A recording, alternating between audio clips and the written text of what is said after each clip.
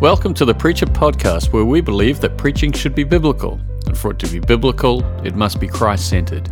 We talk to preachers about, well, preaching. Whether you have preached one sermon or 1,000, we're here to serve those who want to preach better. I'm your host, Alan Stanley.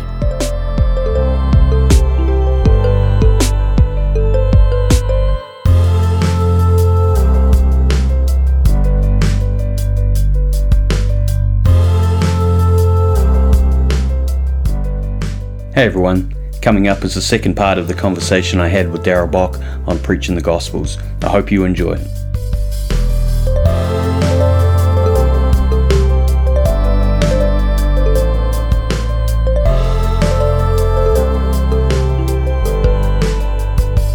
This is taking us into quite a big area, I know, but can we think about the theme of the gospel? And this kind of doubles back to what we've been talking about in terms of the kingdom, but I'm talking about the gospel in terms of the good news, because we often will go to Paul for the good news, and yet I'm a big believer in moving with the scriptures, Old Testament, Gospels, epistles. So you're moving forward, and I got this from you actually in terms of you used to talk to us about progressive revelation, and you see things unfold. And Jesus comes and he preaches the good news of the kingdom. And that's something that we pick up in Isaiah 52 verse 7, for example. The good news, your God reigns. Mm-hmm. And we see that when we get into Paul.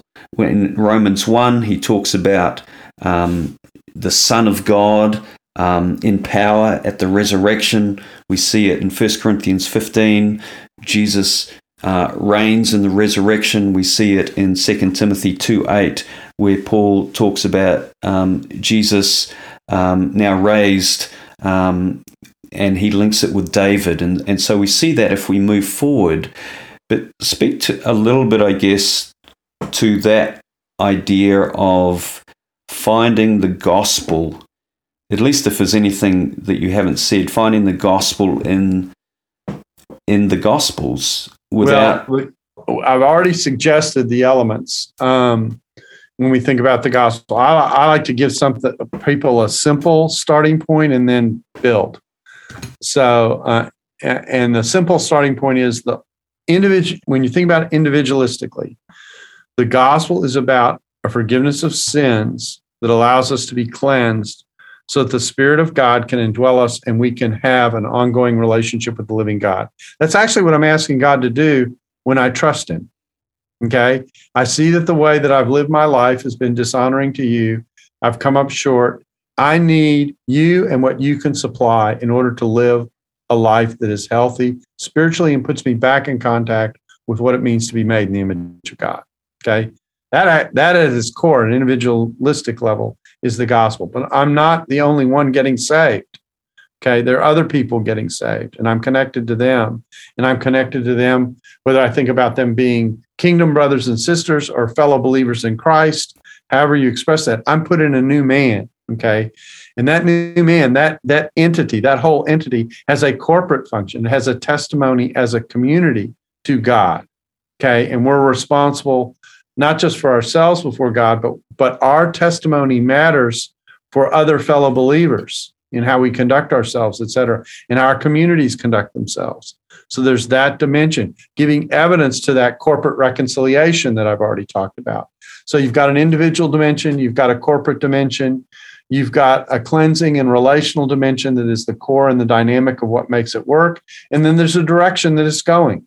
It's going in the direction towards peace. It's going to the direction of recognizing that people from every tribe and every nation will be a part.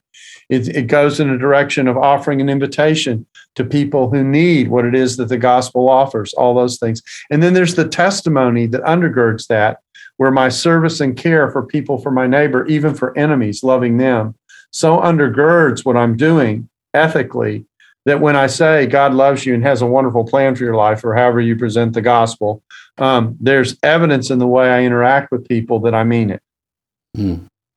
So what I'm hearing is when when we see the good news being preached in the Gospels and we apply that, it's not this singular idea that we sometimes reduce it to, but it's a broad theme encompassing all of those things that you've talked about. Salvation is cosmic. I mean, if you look at the end of Romans 8, it involves the whole of creation. Creation's groaning for the redemption of the sons of God. And so I often say this now, that the gospel is much bigger than we think. And, it's much grander, much broader, much deeper. It reaches, it reaches the four corners of the earth. Mm-hmm. And we tend to think of it, it's in my house. No, it stretches out in all directions. And once you realize that, some of the battles that we're in today about how we engage with the larger society, et cetera, get reframed, really, in terms of how we think about those spaces. We don't wall ourselves off. We're committed to engagement in a way that points to why the people need the gospel. And that's what the whole cultural engagement space that I'm in right now, and have been for the last decade, that's what it's designed to show. It's designed to present the gospel in a deeper, more consistent and comprehensive light to reflect what the gospel actually is. And in the midst of Jesus preaching the gospel, the good news, you've got all his ethical demands. Right, and which are summarizable in the Great Commandment. Okay, love God with all your heart, mind, soul, and strength, and love your neighbor as yourself. I call it the ethical triangle because it involves a vertical relationship with God and a horizontal relationship with others. I was with high school students 2 weeks ago, and I was explaining this concept, and I did my thing.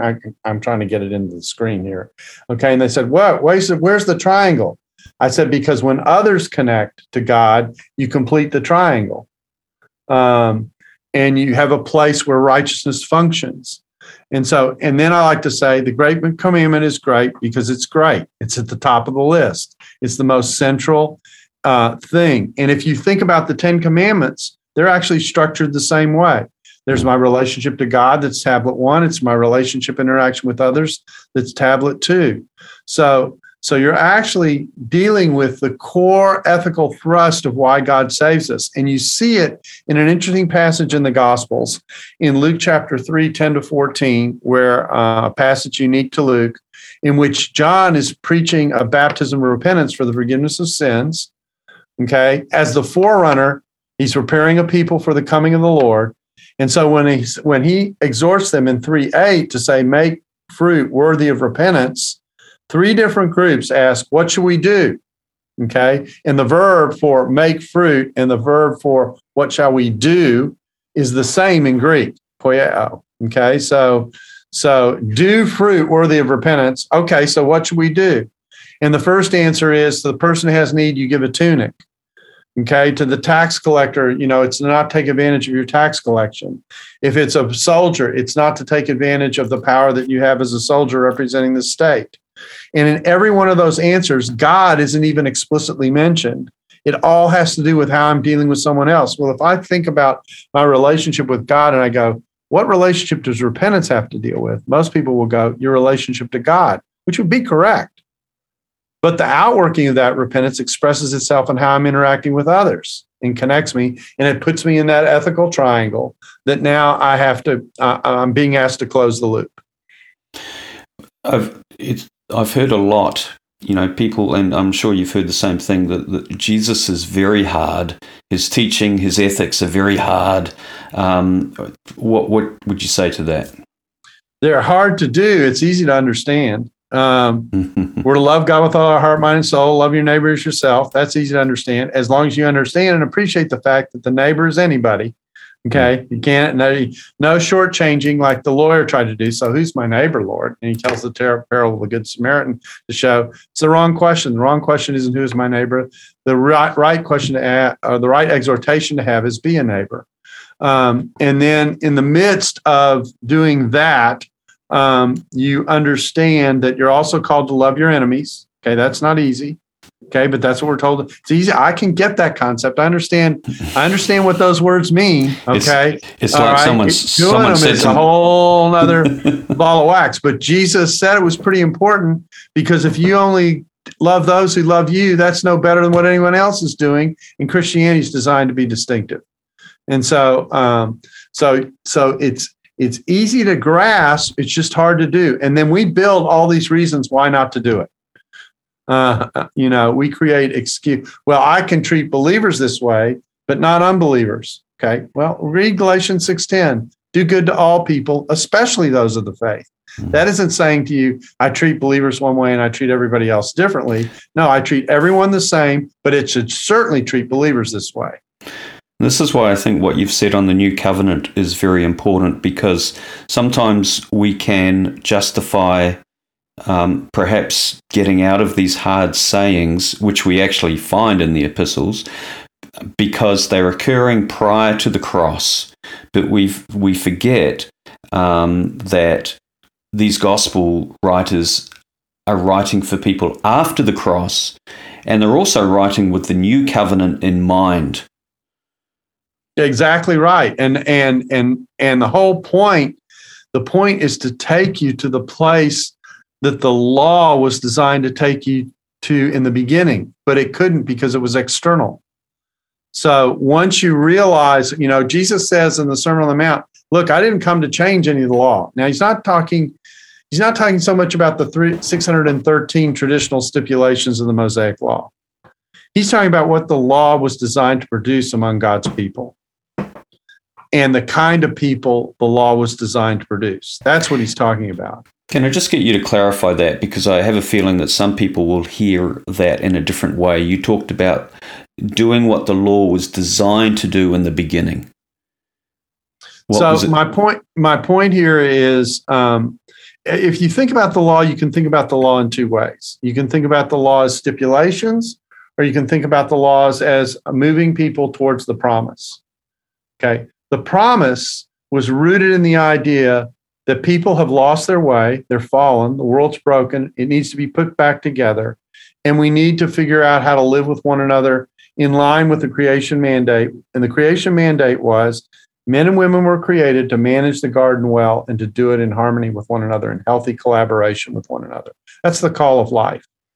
Okay, how do we live together in healthy collaboration in a way that maintains the place where God has us and honors people in our relationships with one another? That's the call of the creation, and what it means to be given the judgment to live out of the image of God. And that's where the promise is designed. Us. Yeah, the promise is designed to restore that, and the laws were a way of kind of working your way there. Okay, so the laws weren't the end; they were a means. And back to the progression idea you mentioned earlier, and they were pushing us in the direction of the promise. And then the promise came. And when the promise came with the internal enablement, all of a sudden, some of those stipulations as they were no longer operated as they had, okay? And something else was put in its place, and that was this internal ethical commitment to God and to fellow people made in the image of God, who I'm called to love, and that's what the community of God is supposed to be. And so that's how that worked. And that was the design of the law all the time, to create a stable community that reflected the will and ways of God. Yeah. I've got some questions here from listeners. There's 3 of them. Okay.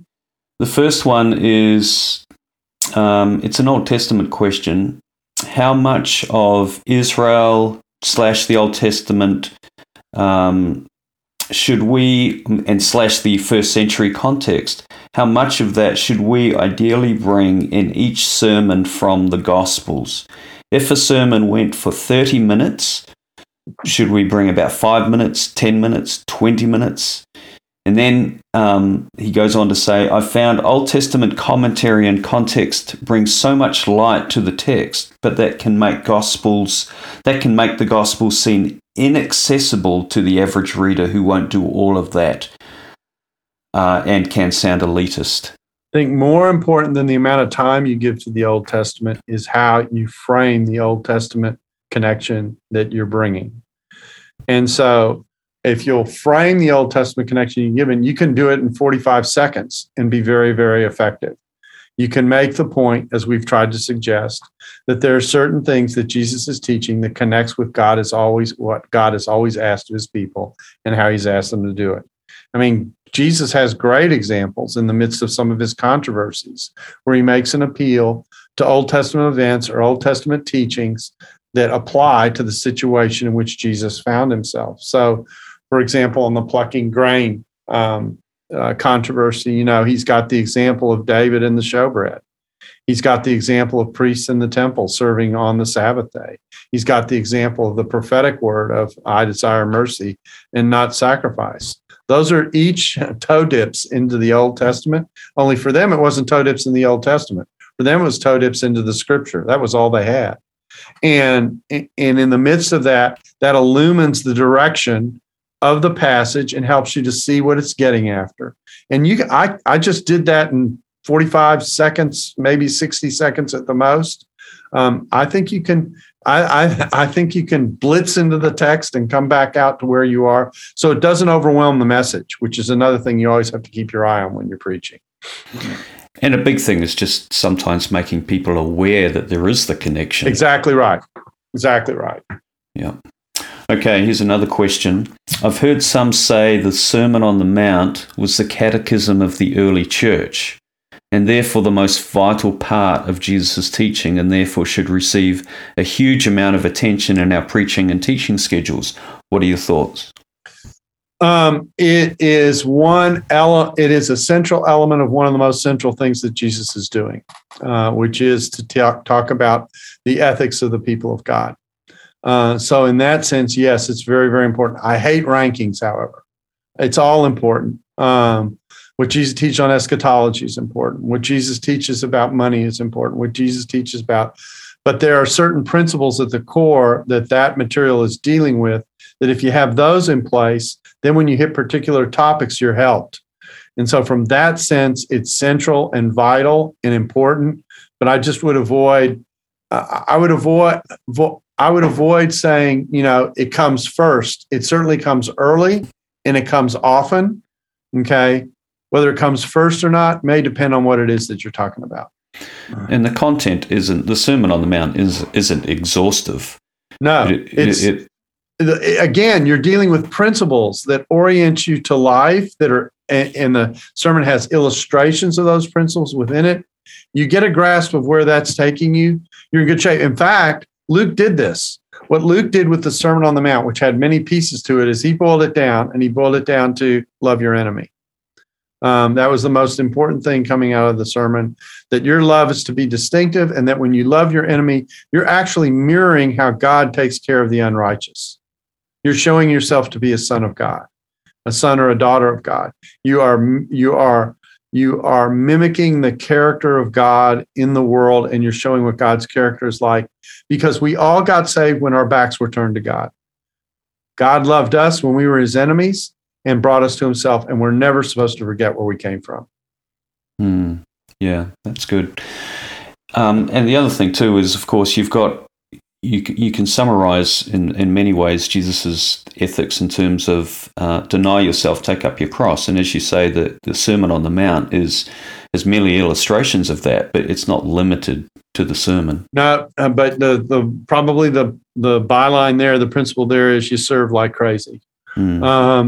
You're constantly put in a position of, so the Son of Man did not come to be served, but to serve and to give his life as a ransom for many. So all this talk that we sometimes see in the church about what my rights are, et cetera, that's Western and that's worldly.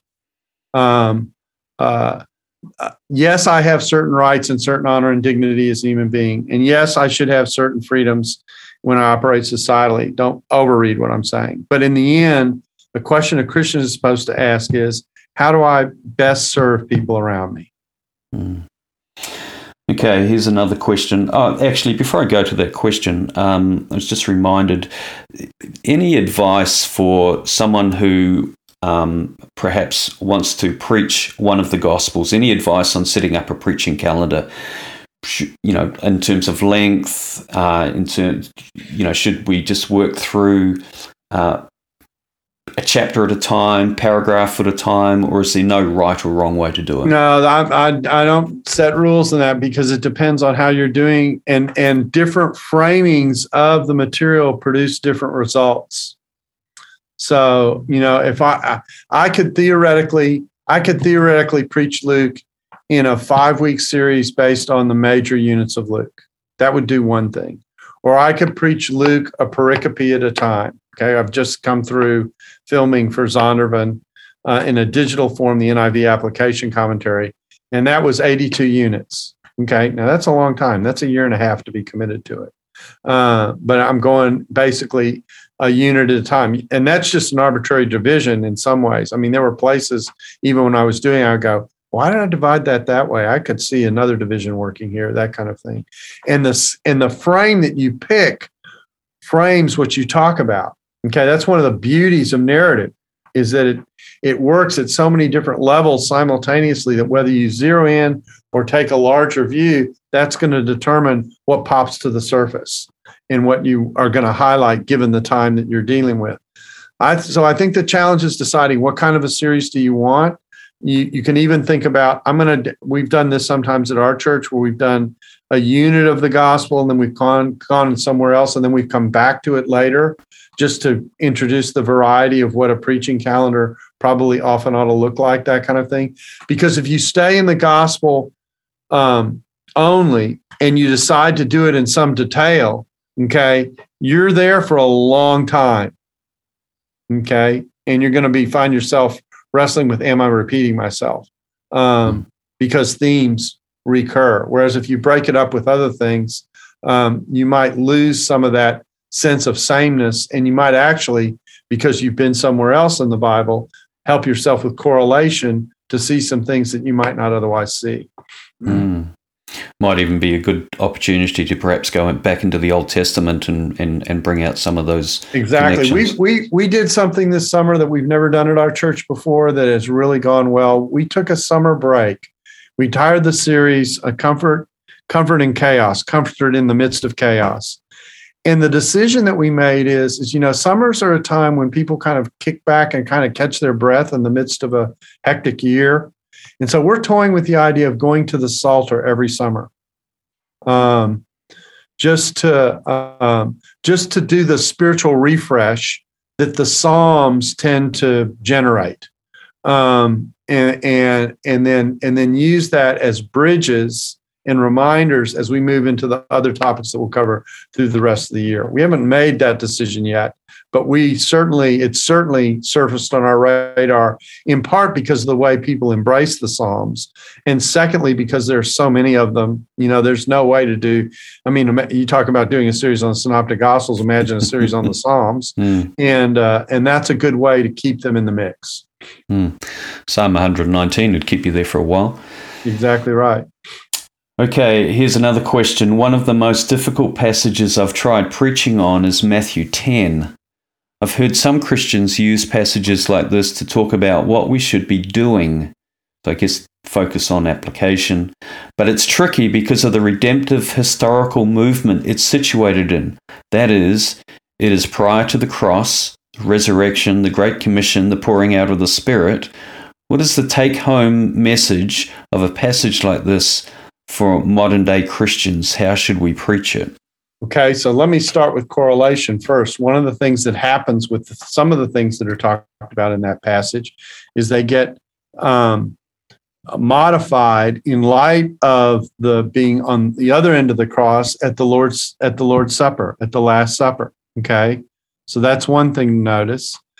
I would say that the emphasis is, one of the emphases certainly is on the value of teams. It comes in a context in which it's a response to the prayer that the Lord send out workers into the harvest, that kind of thing. So there are certain things that are there that are really important. There's another section, I think it's in that passage, that talks about, it certainly is in the Lucan equivalent of that passage, that talks about the sense of appreciation that we ought to have for what the gospel is, that John is the greatest born of woman, but the one who is less than he is greater than kings of God. Or, and a variation of it is, kings and prophets long to see what you are seeing, and didn't see it, but you're now participating. The one who's least in the kingdom of God is greater than the greatest one of the old era.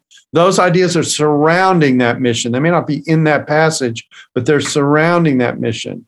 And so I think those elements are important. I think you're wrestling with the ability, sometimes there's a sense of urgency in that mission that may or may not universally apply, in the sense that Jesus was trying to send people out and disperse across Israel to get the message of the kingdom out. So if a place didn't receive you, you washed the dust from your feet and moved on. I'm not sure that principle necessarily applies universally today. There's something to be said for digging in and ministering, that kind of thing. So, yeah, I think it takes discernment, but I do think the passage has a lot to offer us, and particularly, again, these key themes that are orienters, if I can say it that way, that are ministry kind of location points, are really, really important in these kinds of texts. It's helpful. And as you say, it's important to pay attention to the trajectory, I guess you could say, of where the New Testament is going, because, some things get altered, as you said, in light of the Lord's Supper. Right. Yeah. Okay, well, this has been great. Thank you. Just one more question. In all your years in the Gospels, is there one thing that continues to impress you? Yeah, they're still worth studying. I've given, this year I'm completing my 40th year teaching at Dallas Seminary, and I'm in my, what would it be, 82, something, 47th year, I guess, as a Christian. So first 18, 19, 20 years of my life were on the other end of the cross. They're still worth studying. There's still stuff I'm seeing. I mean, the depth of what is there, and I've spent a significant amount of that time, especially in the Gospel of Luke. And there's still new stuff. I think of Paul in 2 Corinthians 3:18. He talks about the more we behold the glory of Christ, the more we are transformed into his image. In some ways, I can't think of a better part of the Bible than to spend your time in for 40 years than the Gospels. Yeah, it doesn't hurt to know Jesus. Well, Darrell, thank you very much. This has been wonderful, and I know that our listeners are going to really benefit from it, so thank you. Is there anything, I'm just reminded that you do have a podcast yourself. Perhaps you want to talk just a little bit about that. Yeah, I have a podcast called The Table, and if you want to go there and subscribe, you can go to voice.dts.edu/table podcast. Comes out weekly. If you subscribe every Tuesday, you'll get a new episode, and we're getting ready to expand our offerings in different directions beyond the podcast out of the center. But if you're subscribing to the center and being driven to the site, you're going to be very aware of all the stuff that we're doing that's going to be new, that's coming. But the Table podcast is a cultural engagement podcast. Welcome to the Table. We discuss issues of God and culture, and we run in all kinds of directions. We've done LGBTQ stuff. We've done justice stuff. We've done apologetics. We've done systematic theology. We've done a study of religions, particularly Eastern religions. I mean, it's a whole variety of stuff. We've almost have 400 hours of material across 10 years. Yeah, it's a fantastic resource. What are you working on at the moment in terms of writing? I'm toying with a book on race, editing a book on race with a diverse editorial committee, because I'm really convinced that the church is repeating past mistakes, and it makes me nervous. And so God has been talking about justice since the prophets, and now I'm going to use a metaphor that works in the United States. I don't know if it works in Australia and New Zealand. Part of it will. But Isaiah was writing long before there was Karl Marx in red and blue states. And so this is something that God has spoken about, cares about.